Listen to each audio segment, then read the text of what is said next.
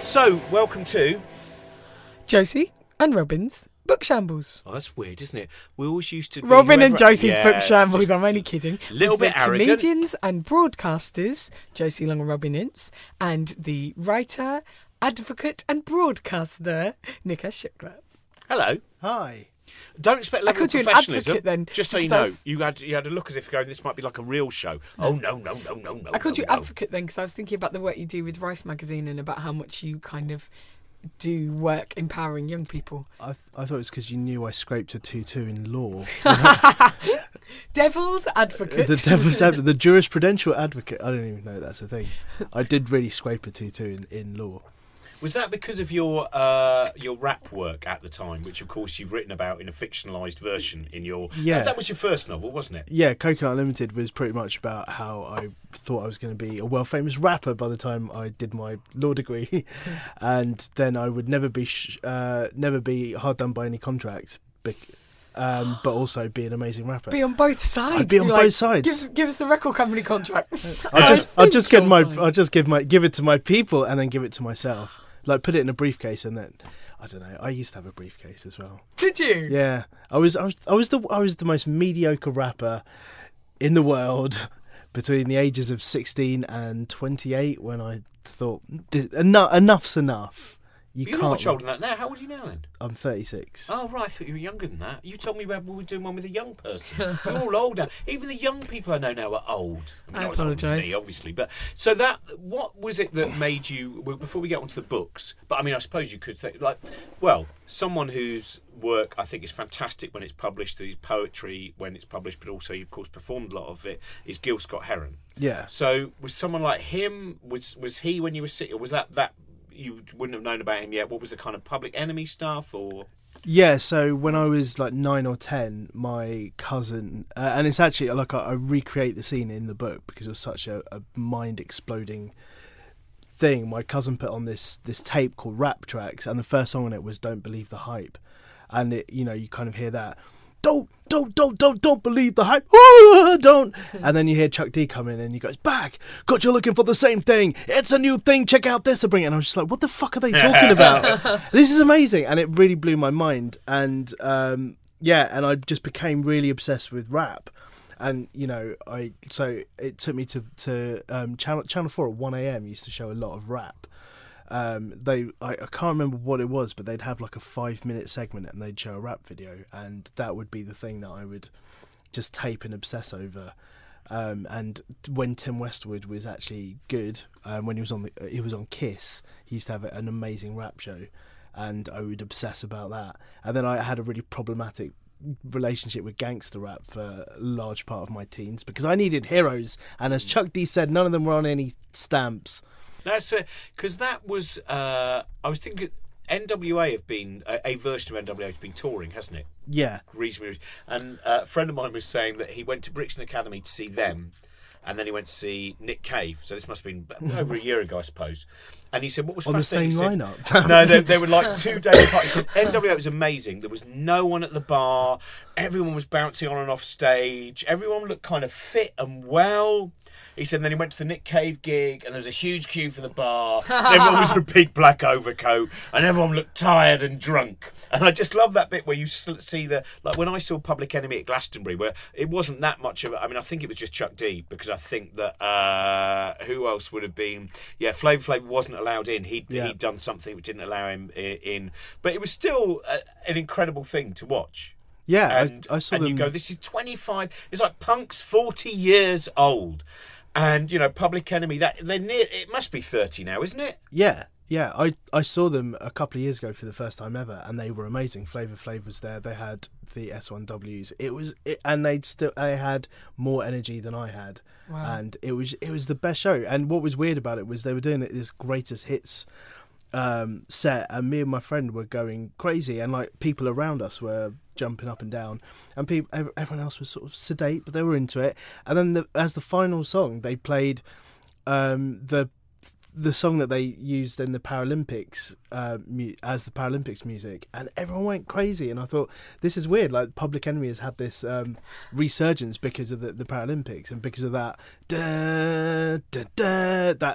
that one like 5-second bit that like interstitial bit that happens on TV.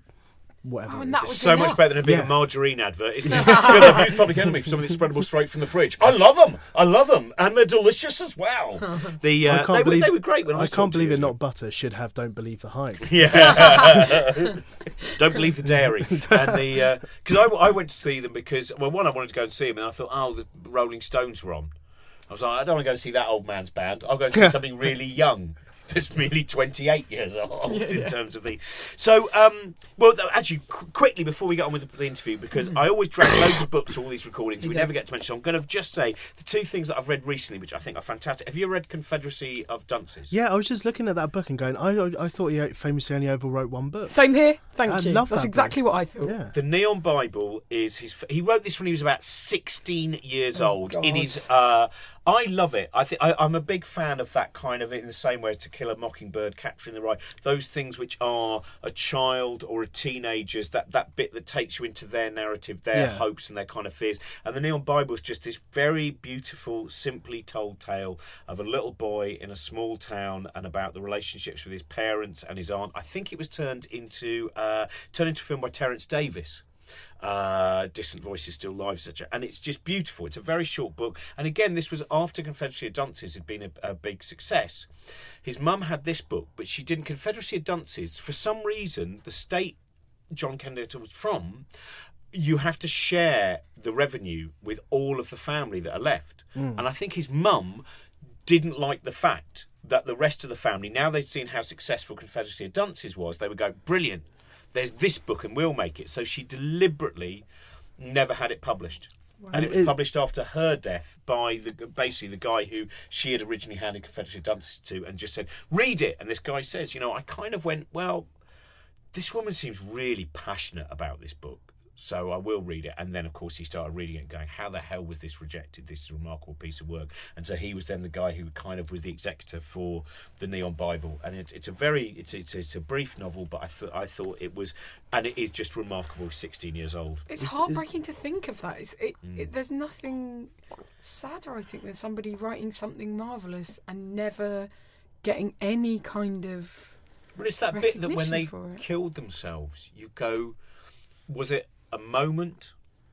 Would it have changed had they known? Or would it have changed if they just stayed for another half hour and their opinion would have changed of what they wanted to do? I think anything, with a moment, we talk a lot about kind of suicide, but I think that's the horror of it, isn't it? To have that creativity, to have a sense of rejection, and in that moment, the other book I was going to recommend is The Divine Madness of Philip K. Dick by Kyle Arnold. What's this? Which is kind of basically the story of Philip K. Dick, but told with quite a kind of psychotherapist view, because he had a twin sister who died when they were both babies from neglect. He kind of sometimes had that sensation that it should have been him that died, and he then also had this experience in 1974 where basically he had a pink light, and it was this epiphany, this mystical epiphany. And this guy takes you through this, and a lot of people who've read about Philip K. Dick will know some of the stories, but it's very interesting.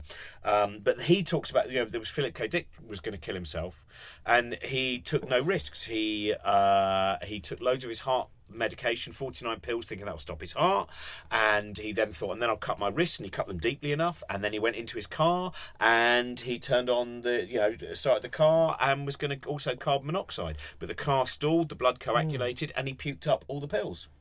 And it seems very clear, certainly in the way Kyle Arnold writes about it, and I think in other things that Philip K. Dick did, for the moment that he survived, there was a relief. He went, right, now I'm going to create more stuff. But it's a very interesting. It's coming out from Oxford University Press. I think it's out in the next couple of weeks. But that's very, very interesting. So anyway, those are my recommendations. Neon Bible, which is fascinating, and another great book. Is that where the Arcade Fire got the name of their album from? I presume so. Yeah. Ooh, yeah. Good link. So now, as we move on to the proper interview in some way, shape, or form, I know you. You are my friend. I know you. You are my friend. Yes. This is a strange way to start a conversation. Just showing I off. wish Melvin Bragg did that one. Well, in our time, I'm joined by John Gray. You're my friend, aren't you, John Gray? And I'm your friend, Melvin. Good. I don't want to interview if you're not my friend. Of all the people I know, I think you read more than anyone else that I know. I think you really do. Or you're a very good liar about it. I am a very good liar. I do read. I get through probably 2 books a week. Oh. But I've just decided not to read anything over 350 pages. Yes, I 100% Have you done agree with that. Infinite Sort Jest? I tried many times and then gave up, and then because I've never finished any Foster Wallace, and then a couple of years ago they re-released a couple of his early works, and one of them, Signifying Rappers, was like he and a friend at college had written this book about the significance of rap, and they were both sort of embarrassed about it, and I was given it a review for The Guardian, because I am also one of the media elite secretly, and It was bad. It was bad, Foster Wallace, and I read it and I just thought I can't really see like how he became Infinite Jest Man, which obviously I sort of tried and struggled to finish. And I think did he have bad opinions on rap as well? it just felt like a bunch of college guys going, "Hey, rap's great and poverty's like fun to rap about," and it. Do you think it might be something which was... Because I've just got a book of his, which is basically an essay he wrote about free will with loads of padding to make sure it can be a book. Is this the tennis book? No. It's just this is just an essay he wrote refuting. I can't remember who it was. Someone else's philosophical point about free will. And as I looked at it, I've kind of got it, and it may be one of those books that remains just on that shelf that's slightly out of reach for the rest of my life. Whether that's my choice or not, we don't know, because I haven't read the book, so I don't know about free will. But I wonder if someone is basically just going, "Oh, look what I found. He wrote this when he was 7," and then you go put some essays around it. So the Signifying Rap thing, was that actually published when he was alive? It was. It came out in like at some point in the 90s, and then it was. I don't think it was then republished. It became sort of quite like whenever people talked about him, they would sort of talk about it and make fun of it a little bit. And he was definitely embarrassed about it. And I think it's interesting, like thinking about the Neon Bible, and like because like a lot of his work is being either republished or like The Pale King was published and not quite completed, because that was a book he was writing when he died. And I just and like as a writer, I do like it's really hard to go, right, that's it, I'm sending publish this now, because you're constantly like whenever I read do readings and I'm reading from my work, I'm constantly editing. I'm still trying, and I guess like as stand-ups might, you're constantly refining jokes and refining the timing, or like tightening up punchlines or losing extra words. Like that's what I'm doing when I'm reading. So that's why it's kind of heartbreaking to read, because every time you're making like slight improvements to it that most people who everyone who buys the book is not going to get the pleasure of.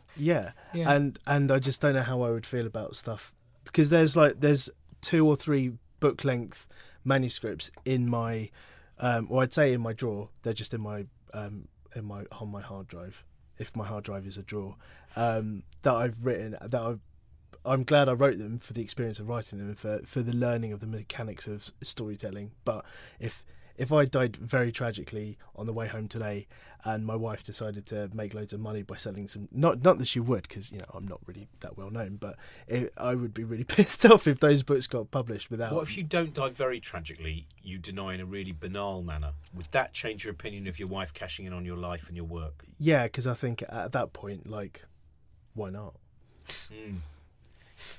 I find that, because like the Kafka, this the story that apparently wanted all his work destroyed. Though there's a kind of certain amount of debate about that. It's like that's why they always, with Kafka, they always show that picture of him going, "Oh, look how deep and miserable he is." Never him in his trunks on the beach, smiling or anything like that. Because it's like you want to create this. There's a great book by James Hawes, the guy who wrote. Is it called Merc with Fins, or I can't remember one of the. And he's also a Kafka kind of scholar, and he tries to debunk loads of the myths about Kafka, about the fact that no one really thought he was great. Actually, they did think he was really great, and he was given prizes, and he had a huge collection of pornography. And which is now housed somewhere in Oxford. I think I've got that. Have I got the correct pass? Yes. Oh, look at the dildos. Well, that's. I was talking to a friend of mine about this the other day, because we were talking about how at Oxford you can, when you're a student there, you can call up anything you want. And what I used to really love doing was like looking at the 17th century equivalent of Chat magazine and that sort of thing. But Philip Larkin wrote a great deal of schoolgirl pornographic stories. What? Yeah, Philip Larkin wrote loads of dirty fiction, And my friend did Was it kind of Mallory Towers? Well, Mallory Towers, late and late night. But late night London. I have a friend who wrote an essay on that, and I think it's nice in a way that you're allowed to be that indulged as a scholar, that you're like, yes, I'm going to write about this. But he wrote loads of dirty stuff, and it's all there archived as you please. You can get the magazines, you can read the Larkin. It was a bit of a side earner for him. So it was actually published? Yeah, magazines. Oh, right. Yeah, I think. I mean, I'm ready to be proven wrong if I'm wrong. But so, back to actually chatting with you. Hi, Josie. I am your friend. Are you still my friend? Are we still friends? No, but what I think the reason I started that like that was because of everyone I know personally. I know you read the most, and like, what have you brought? What are you enjoying at the moment? Well, I was looking at books, and I just thought I'm going to. Because I think like the contemporary fiction is really good at the moment. There's some really amazing stuff out, and I just thought I'd bring some of the books that are out currently that I've really enjoyed recently. So yeah, this one just won the Man Booker International Prize, and it's called The Vegetarian by Han Kang, and translated by. How good that the Man Booker Prize has been run by a short book. I might read it then. Yeah. It's translated by Deborah Smith, and it's unbelievably good. It's one of the strangest books I've read in ages. And you better say what the title is. The Vegetarian by Han Kang, translated by Deborah Smith. Because Deborah Smith's translation is excellent. It's one of those books where like the language is really precise. It's not flowery. It's about a couple. The wife decides to become a vegetarian, and the husband's life starts to unravel completely in lieu of this decision, and she starts to go through this metamorphosis that just gets weirder and weirder and weirder until like this just I won't ruin it for you, but it is incredible. And she wrote another book called Human Acts, which is all about state genocide, and that is amazing as well. But this is just, if you want a strange book, it's got a quote from Emma McBride. Have you read A Girl Is a Half Thing? Yeah, we talked about this before. It's an incredible book because it won quite a few prizes and took her 10 years to actually get published. And one of those prizes, Amazon has this great thing where it's 5-star reviews or 1-star reviews, because various different book groups have gone, this has won a prize. So Emma McBride reckons a strange, painfully tender exploration of the brutality of desire indulged and the fatality of desire ignored. Exquisite. Also, I'm so glad, like, I'm sharing your, I think I share your opinions about lengths of book. I love people who are able to be terse. Because I can't, and I approve, like, terseness. Get it said. That's why I think I like the existentialist and absurdist movement. They all did shortish books. I think I'll read The Outsider again. You know, they've had to put a special big font to make it up. Mother died today. You don't need... Yeah. What happened this... I'll tell you about the straw hat when she died. And she had her slippers on, the little slippers with the dragons on. And she... cut that bit, Canon. Well, what I think sort of happened... in like the last 10 years is like there's this sort of franzening of fiction where like there's so much Western fiction, it seems to be about nostalgia these days, where like someone will walk into a room and they'll see a coffee cup, and then that coffee cup will then induce 50 pages of flashback with some like abstract link to the coffee cup, and then they'll walk out of the room with their cup of coffee and have a shower, and then the way the water cascades down their back will remind them of another 50 pages of fucking flashback. Very Proustian, isn't it? Yeah, and it's so boring. I can't be doing with it. But nostalgia, that's interesting, because I was talking to somebody about film in the UK and what still makes money in the UK and America in terms of big films, and they said that basically it's superheroes or nostalgia. Yeah. And that's all that's happening, and there's something kind of... Obviously, culture is freaking out. The mainstream culture is freaking out in those places. But in other places in the world, they're not having that sort of experience whatsoever. So what's going on is more interesting, more relevant, more forward-thinking, more I've said interesting twice. Can I say, though, that if it's Tarkovsky's nostalgia, that's fine. That's a very good film. It's more general. I think that I saw someone the other day saying, going, I want to go to the cinema, but I'm an adult. What do I go and see? And I think that, there are still some beautiful films, and Carol, I thought, was fantastic. Mustang.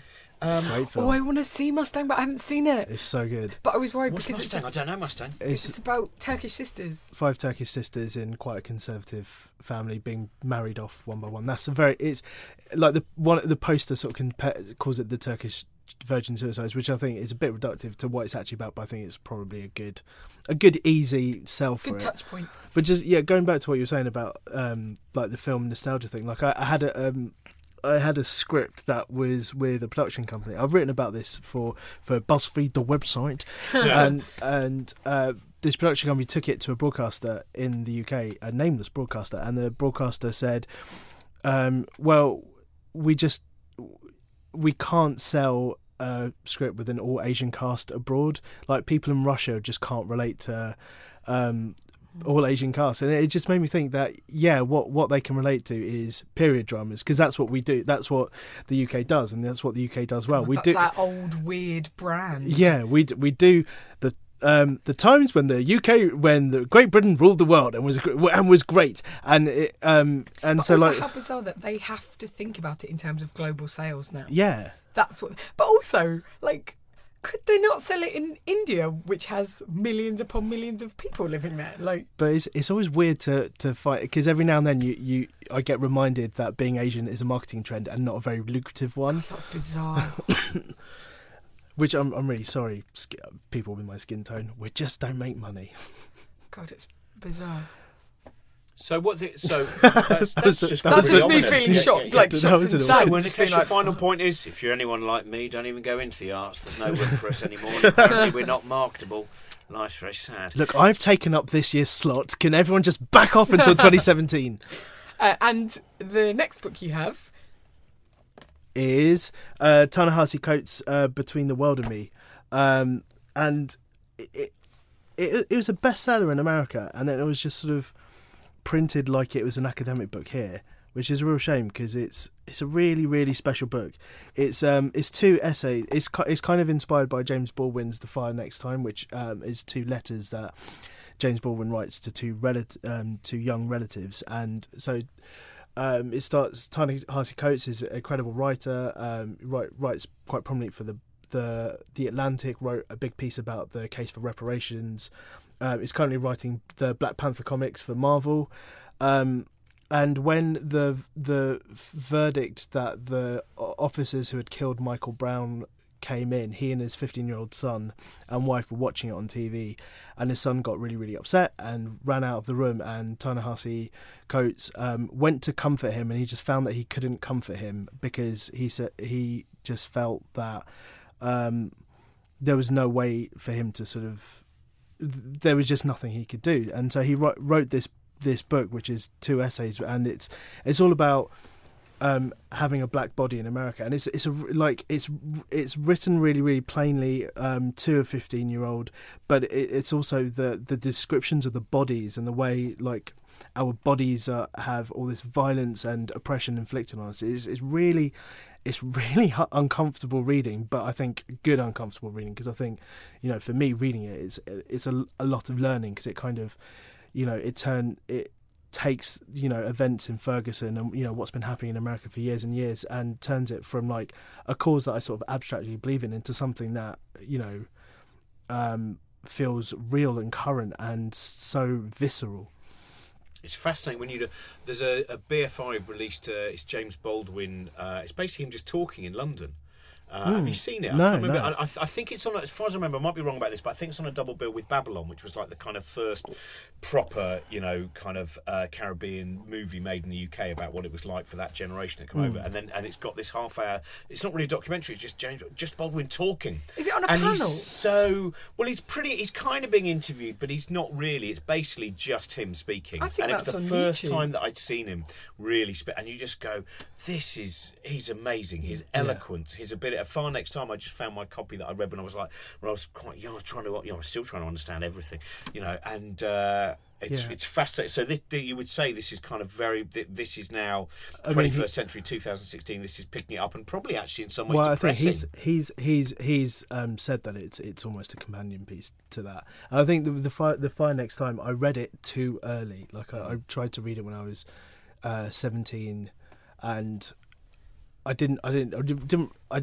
got it, but I found it quite difficult to read. But I read it after reading this, and it really, really suddenly came alive for me. There's an amazing.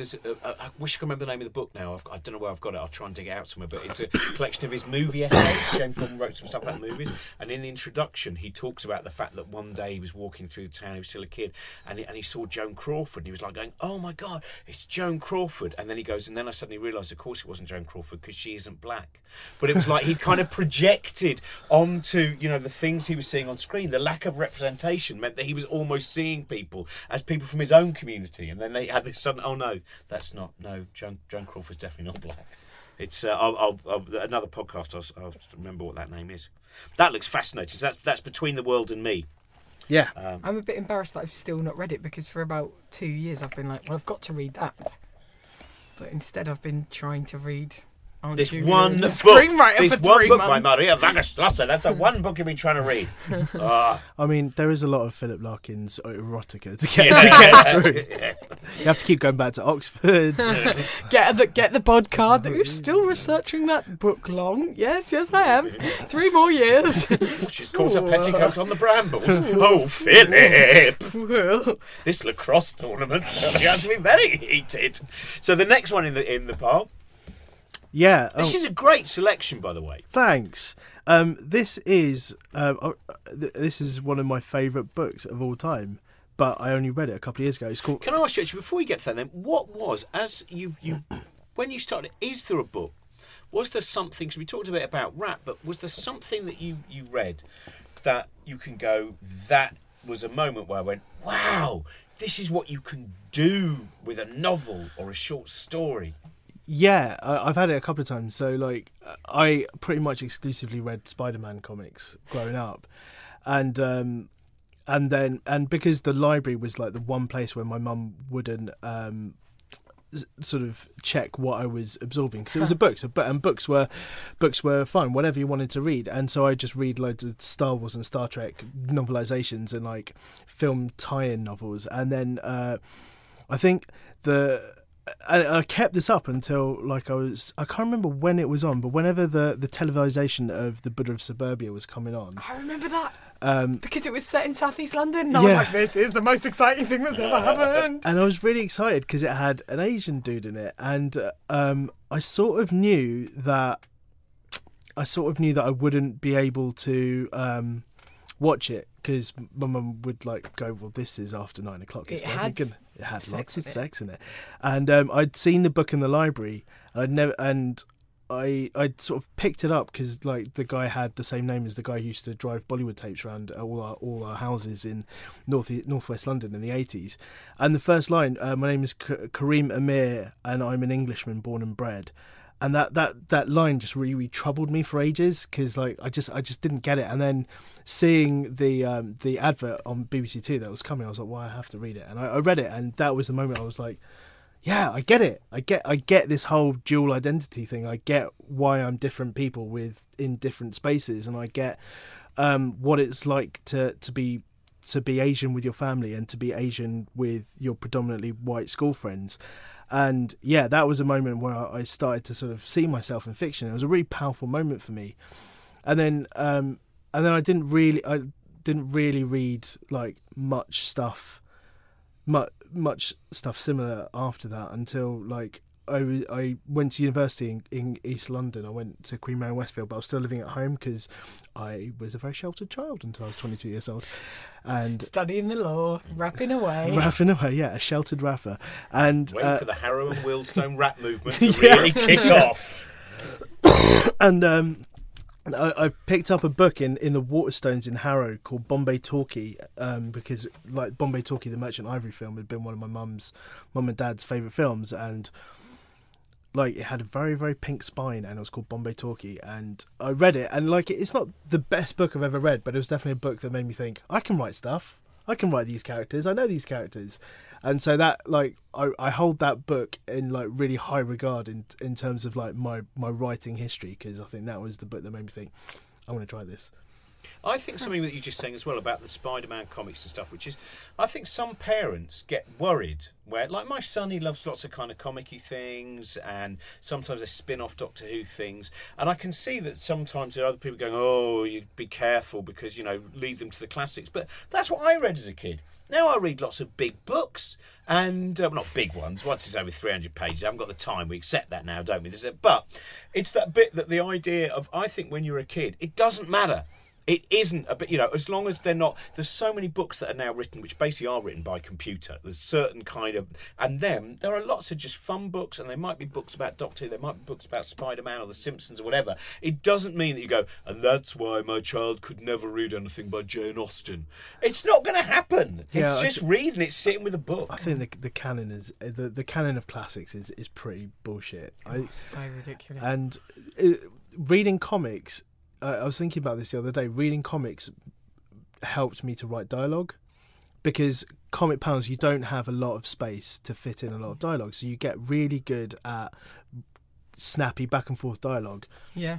So and like reading that dialogue, and like it helps you with the pacing of a conversation. And it helped you put things like "pow" in the middle of the page in big letters. Yeah. Do you know, that's something I'd not thought about. There's a really good exhibition. Hopefully, it's still on when this goes out, at the Cartoon Museum. If you've got time today, while you're in London, it's whole downstairs the Cartoon Museum, and it's got bits of V for Vendetta and bits of this kind of Dave McKean stuff that he did with Neil Gaiman and Jamie McKelvey's stuff there, and all manner of things there. But V for Vendetta, the fact that they made a conscious decision, Dave Lloyd, Alan Moore, not to have any pows, kasplats, any sound effects in their panels. That they went, this is kind of our little bit to an adult medium. And just very quickly, by the way, on long books, in terms of long books, I've got a copy of Jerusalem now, Alan Moore's book, and I've stubbed my toe, genuinely stubbed my toe on it twice. It is enormous, and I can't take it with me anywhere because it's too heavy. How far through are you?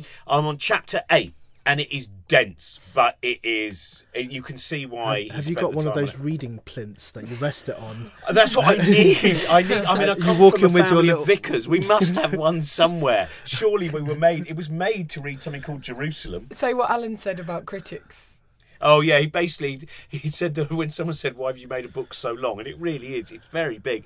He said, "So only the strongest can critique me." But I think, I don't know when it's out. I think it's out in the autumn, and it's a remarkable book. So just because we mentioned comics, but sorry, I'll shut up. Oh, I want to quickly mention there's an exhibition at the National Gallery of George Shaw, who I love, who's a painter, who I think we talked about him before. He did an exhibition called The Sly and Unseen Day, which has a really good companion book to it.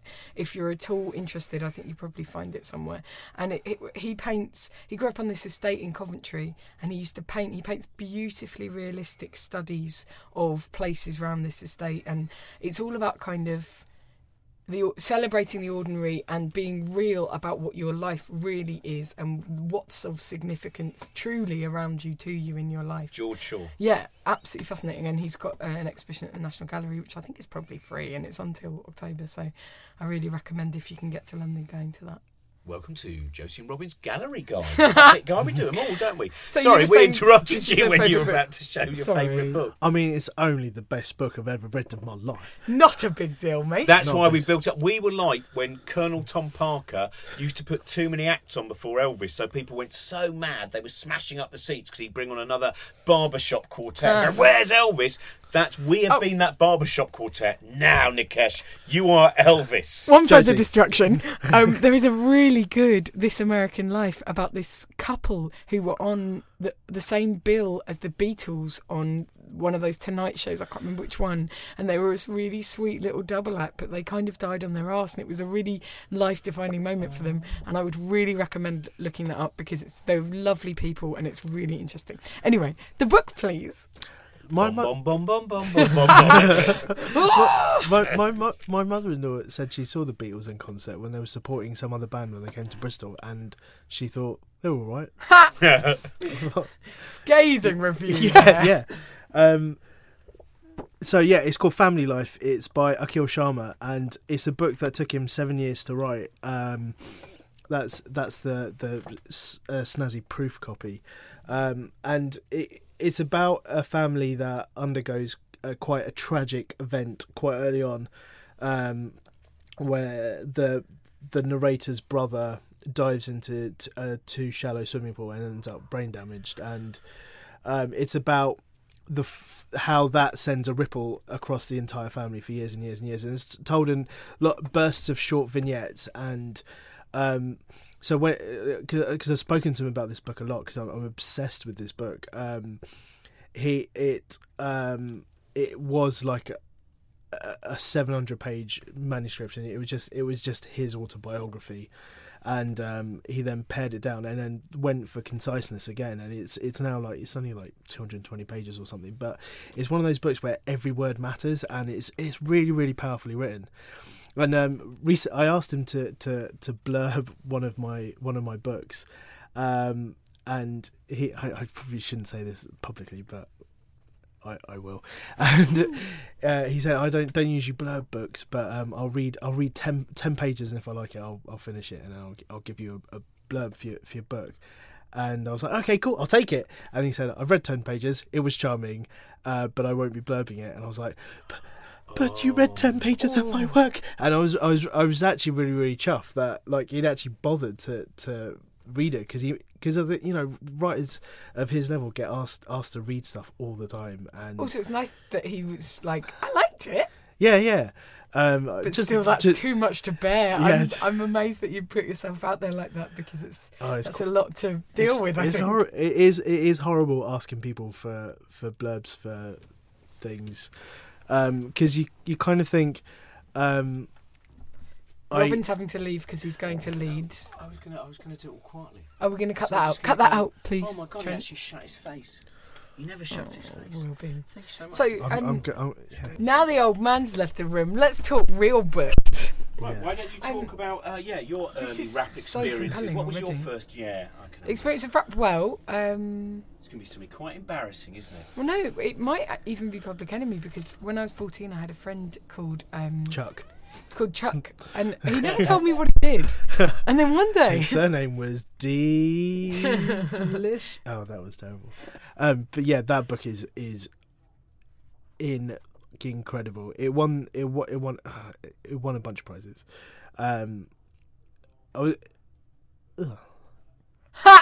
the conversation has ground to a halt now that Robin has What left do you the think, room. Robin? I think I'm very angry. Josie,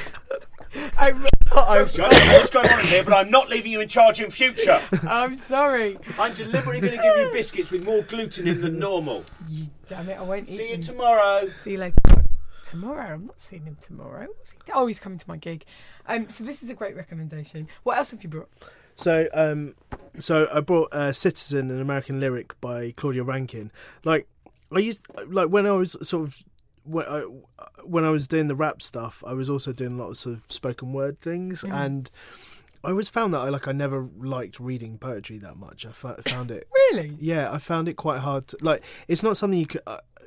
I found I've had to teach myself how to read poetry, and I just don't think you can binge read it in one sitting. Yeah, I quite like the fact that with poetry I do find myself I dip in and I dive right in deep, and then I come out again. I love to sit with a book of poems and go read a couple, read one. Yeah. Sit, stop, think about it. I quite enjoy the fact that it's not well, that's the thing with poetry and short stories, you really have to slow down, and I'm a quick reader, so God, finally there's a negative to your reading. Yeah, I've been reading a lot of poetry recently, because I read this book, Citizen by Claudia Rankine, because it really plays with the form of what a poetry book is, and it's part poetry, part essay, part memoir, and it's all about micro and macro aggressions in America. I mean, that and the Ta-Nehisi Coates are both pretty much about being black in America today, and they're both just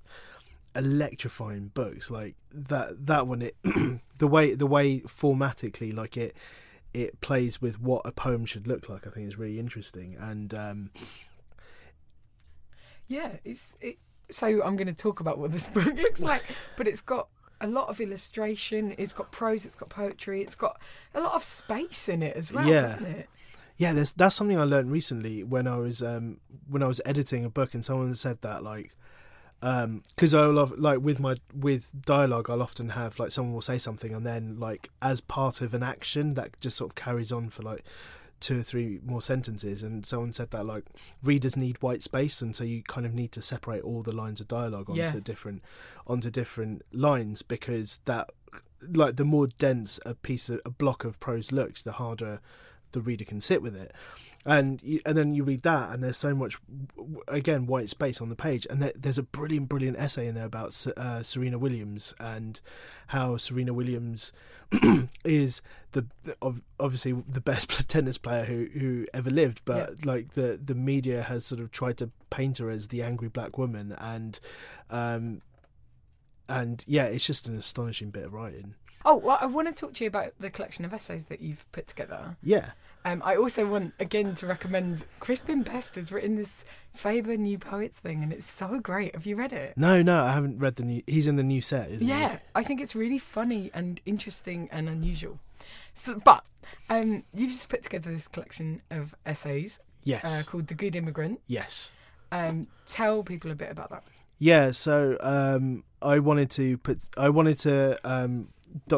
like, having read Citizen and Between the World and Me, I thought I really wanted to document what it meant to be a person of colour in the UK at the moment. You know, with all the rise in the, like, really, really sharp rise in Islamophobia, the what's happening with the refugee crisis, with, like, the constant conversation around diversity in the arts, and so kind of going back to what I was saying earlier about, like, being told that your skin tone is a marketing trend and not a lucrative one, I wanted to prove that these readers are out there. So, and I'd met the guys who run Unbound at a talk that I was doing up in Newcastle for New Writing North, and they really, like, sold me on the idea of, like, crowdfunding is a really good way to make use of your audience. Yeah. And I thought, well, if that's quite interesting, because I can kind of show that this audience exists by getting them to crowdfund this book. So I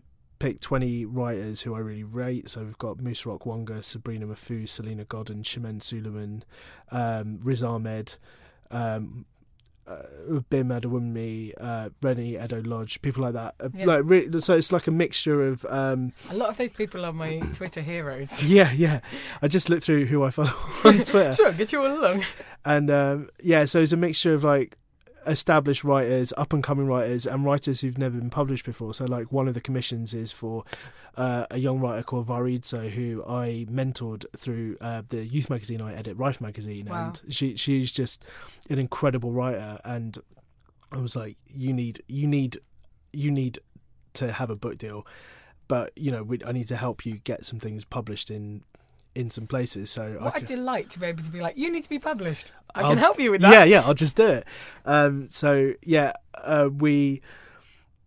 I mean, at the time I was having this sort of big online conversation about diversity in publishing and having public spats with big name authors about how they think that it's not either. It's Who not. Did you have a spat with? Am I allowed to ask? Would you rather not say? Well, we're friends. We've made up since. It was Matt Haig. Okay. And that's so funny. In a podcast earlier today, somebody mentioned his book and was like, "Oh, that book's great." Yeah, the Reasons to Be Alive book is great. It's a really amazing book about depression.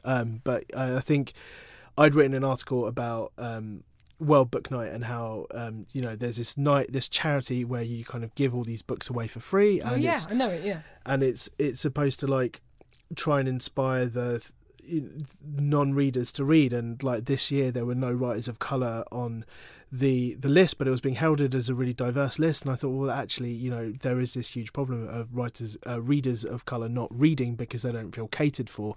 Yeah. And if a charity list, like a list funded by a charity, can't find any books to try and engage these readers, then what hope is there? Yeah. And like, I think what the charity does is a really good thing, but I think because Matt was on the list, he thought I was, and also, like, I'm criticising a charity, and that's never a nice thing to do. Like, maybe it's hard with things like that because, like, I'm not trying to draw a comparison because I don't think it's the same, but at the same time, like, with the comedy award with the you know, and it's brilliant. And like it coming into my life has been only positive, and I'm really grateful to them for like. But at the same time, sometimes I just think you have to physically change it every single year. You have to make sure that it's more representative. Yeah. You can't just go, well, you know, we sent the people out and we did the thing. I just don't think. I think people have to like do these things aspirationally, not just do these things with actively and aspirationally. And actually, what I was doing, and what I was quite clear that I was doing, was using what had happened with World Book Night to highlight a larger issue. And so the larger issue is that writers don't see themselves on bookshelves and in price lists and reviews, so they don't write. So agents don't get submissions, so they can only submit what they get sent in to publishers. So publishers can only publish what all perpetuates itself. Yeah, and then the prizes and the bookshops and the reviews, they can only award and review and shelve the things that get published, so they blame the publishers blame the agents, and the agents blame the writers, and the writers blame, and it's like a perfect loop-de-loop of blame.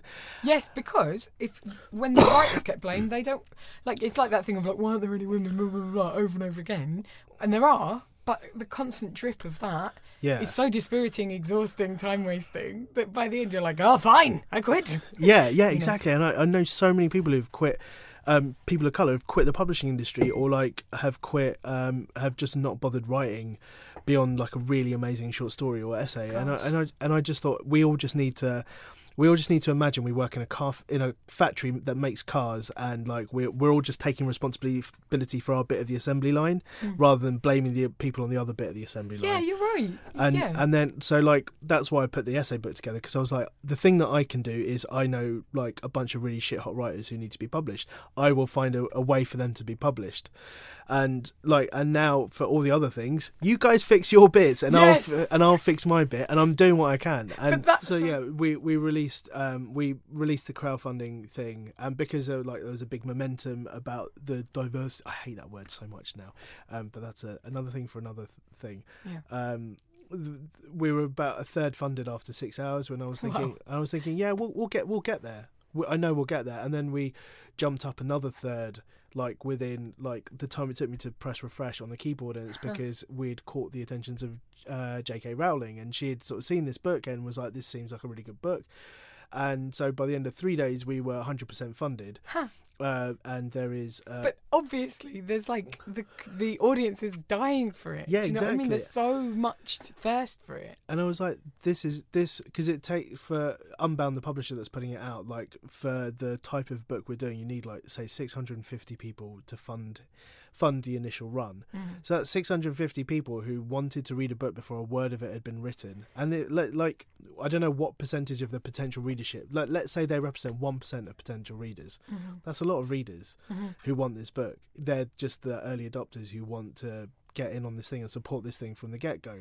And like, it's still going, like every week it goes up another percent. So I've basically said, like, if we get to 200% before the book comes out in September, I'm going to organise a rave with a doser truck, and everyone who's pledged can come down and party and eat doses with us, with all the writers, because like what now that we're 100% funded, and like the actual physical thing of the book can happen, like the next 100% for me is really important, because like now we can build ourselves a publicity budget, so we can then travel to, say, libraries and schools and bookshops in like far-flung places that don't get writers like us coming to there, because they don't have the budget to be able to pay for our transport. So if we can go, well, we've got the budget, where can we come? Like, we can do a roadshow with all these writers, and we can you know, I was really inspired by your alternative reality talk. So I was like, well, because like, you know, when we showed up in Trowbridge that time for that really chaotic gig, I was like, actually what we're doing is really important, and like showing up in these spaces and showing them that, you know, good stuff does want to come here, but like, because of like how like money and tours and all those kinds of things, where we don't necessarily get to come here, but like we're making a statement that we're going to find a way to come here, and that's kind of what I want to do. Yeah. Oh, that's so cool. Also, then it's just really like the spirit of DIY in the kind of big successful sense of DIY, you know, like making things and then making things happen, and doing it without having to compromise, you know? Yeah, I think when you come up in the DIY scene, like, you know, when I was in, like, doing crap rap and, like, doing loads of, like, different shows in, like, lots of different spaces, you end up meeting a lot of people who can make stuff and can make things happen. Yeah. And, like, it really kind of gives you a sense of anything is possible. Yeah. Like, and just sort of, like, having been, I am your friend, Josie, but having, like, been mates with you, like, it is, like, it really inspired me to, like, try looking at books in different way, and, like, how I can reach readers that I know are out there, that want this good stuff out to how to get the stuff to them. And that's very cool.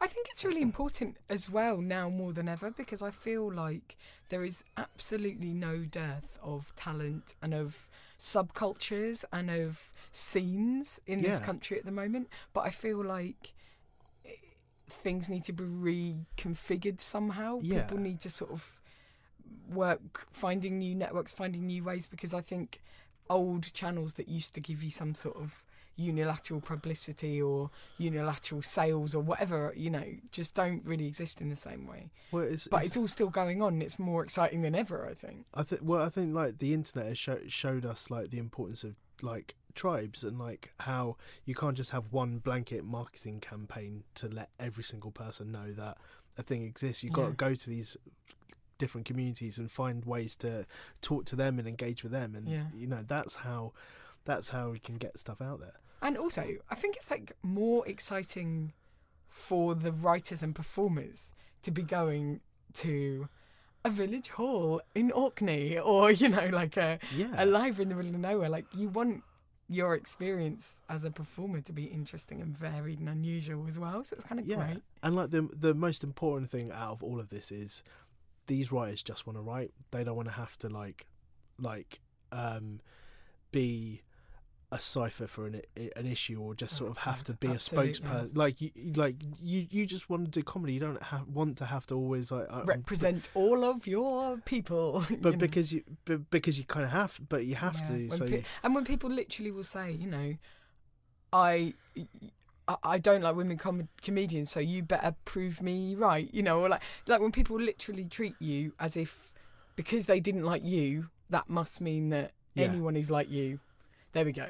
Or everyone is like you who looks like you or is a woman or whatever. And those are the types of people who won't eat lasagnas because they had a bad lasagna once, and they're like, all lasagna is bad. Yes, very reductive.